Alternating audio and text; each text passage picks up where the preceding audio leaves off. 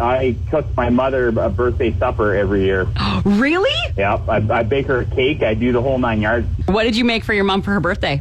She got chicken Alfredo with mushrooms, and I made her a nice vanilla ginger sponge cake with ginger-infused fresh whipped cream. You did not. Amazing. I did. Wow. And I cooked the cake in a skillet on the smoker, too, you know what I mean? I like to challenge myself to cook stuff on the smoker. It's fun, and one of my biggest pet peeves is your house smells like whatever the meal was. You made last for like 8 days afterwards because I only cook once a week. I like doing it on the smoker outside. And not only is it a challenge to hold the temperature on that thing when it's minus 35, but it's also a challenge to see if you can make something for dessert on a smoker. If you can do that, you're winning. So your mom loved her meal then, obviously. It was fantastic. You know what? Yeah. I have no way of telling, because even if it was disgusting, my mom was going to tell me she loved it anyways, because that's the kind of person she is. You know what I mean? That's because she's an awesome mom.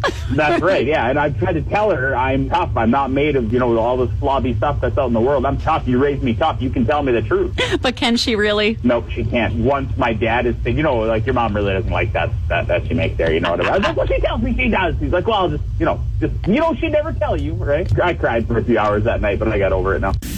We are your station. This is GX94.